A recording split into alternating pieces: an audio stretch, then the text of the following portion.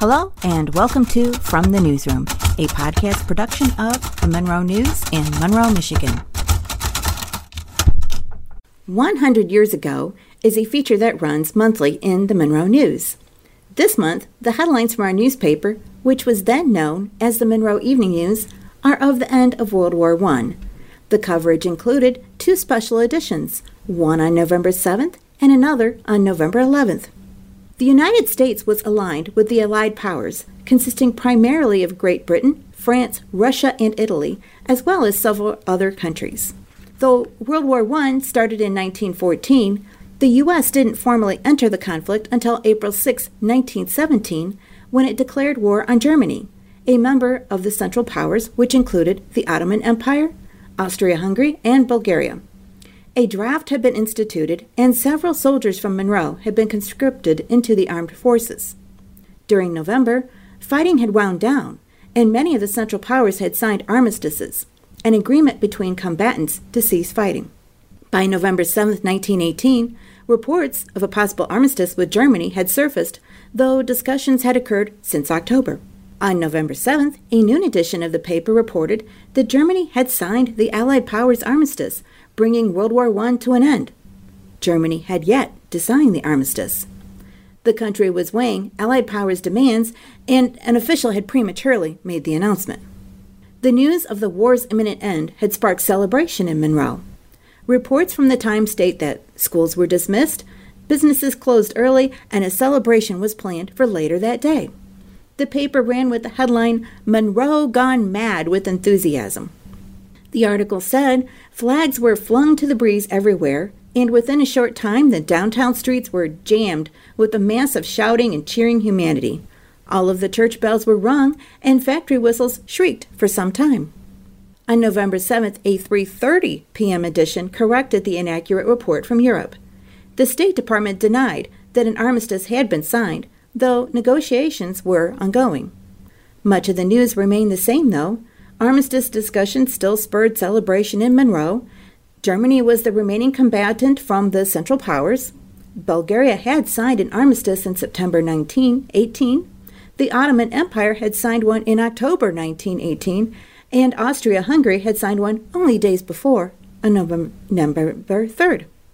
On November 8, reports of revolutionaries taking control of German cities surfaced, as did discussions regarding the looming armistice with Germany. A period of 72 hours was given for the country to accept the terms of surrender. President Woodrow Wilson told media that he would make a personal statement when Germany signed the armistice. On November 9th, Kaiser Wilhelm, the Emperor of Germany and King of Prussia, the forerunning state to the German Empire, abdicated his throne. Politicians took this as a sign that peace envoys would be willing to sign an armistice. Revolutionaries, some of them former German forces, continued to fight within the country. Allied powers continued to engage in skirmishes and advanced farther east across Europe. A point of interest in media was that acceptance of terms may be communicated through wireless methods. On November 11th, a 6 a.m. edition of the paper proclaimed the war was over. Though much of the news stayed the same from the previous edition, President Wilson announced that Germany had signed the armistice and that fighting had ceased. Locally, residents once again celebrated when news broke, this time for certain.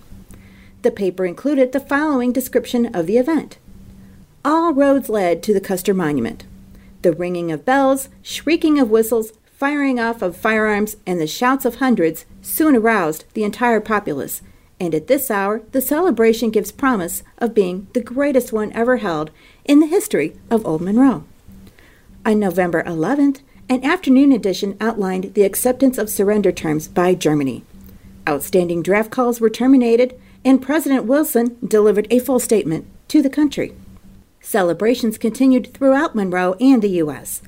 Speculation regarding the fate of Kaiser Wilhelm and his royal relations continued, as did reports of violence by revolutionaries in Germany. One such report that appeared in the paper was, "Crown Prince's Berlin Palace is captured. Many killed or wounded."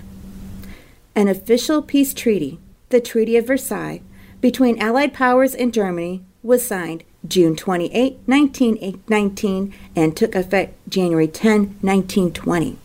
It consisted of territorial changes between Germany and other European nations, military restrictions, and reparations. This has been a look back at headlines from 100 years ago.